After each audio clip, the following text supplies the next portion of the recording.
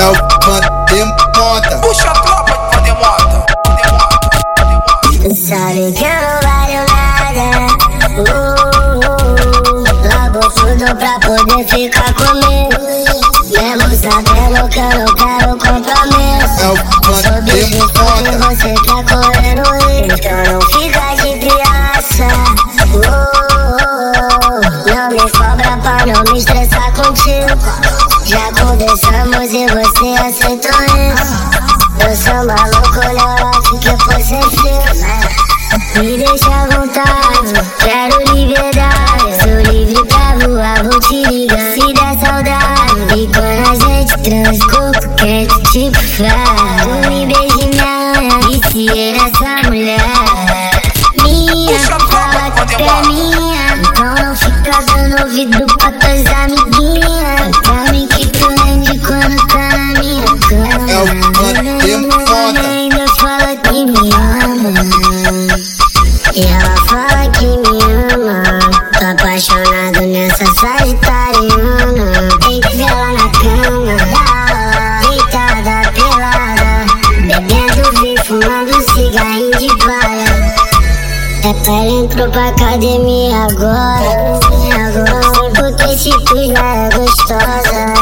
É o Posta foto pra me provocar, quer me instigar, me fazer ciúme. Sabe que eu não valho nada. Largo tudo pra poder ficar comigo, mesmo sabendo que eu não quero compromisso.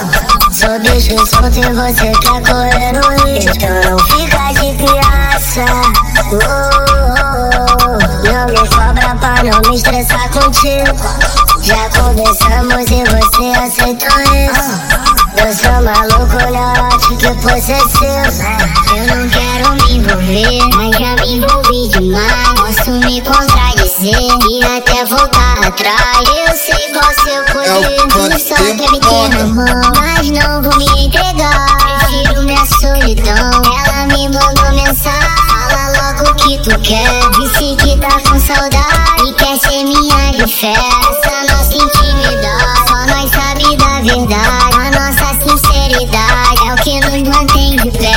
O fé é que ela fica linda quando tá puta comigo. Bandida gosta da minha pegada de bandido. Isso é verdade, tô correndo de compromisso. Ando culpado e quando eu tiver dentro eu te levo. Sexo selvagem, tapa na bunda e na cara. Nós dois no quarto, você sentando na aula. Não tenho tempo pro seu tempo, basta entender. Por mais que eu fique com outro, eu gosto de largo tudo pra poder ficar comigo, mesmo sabendo que eu não quero compromisso.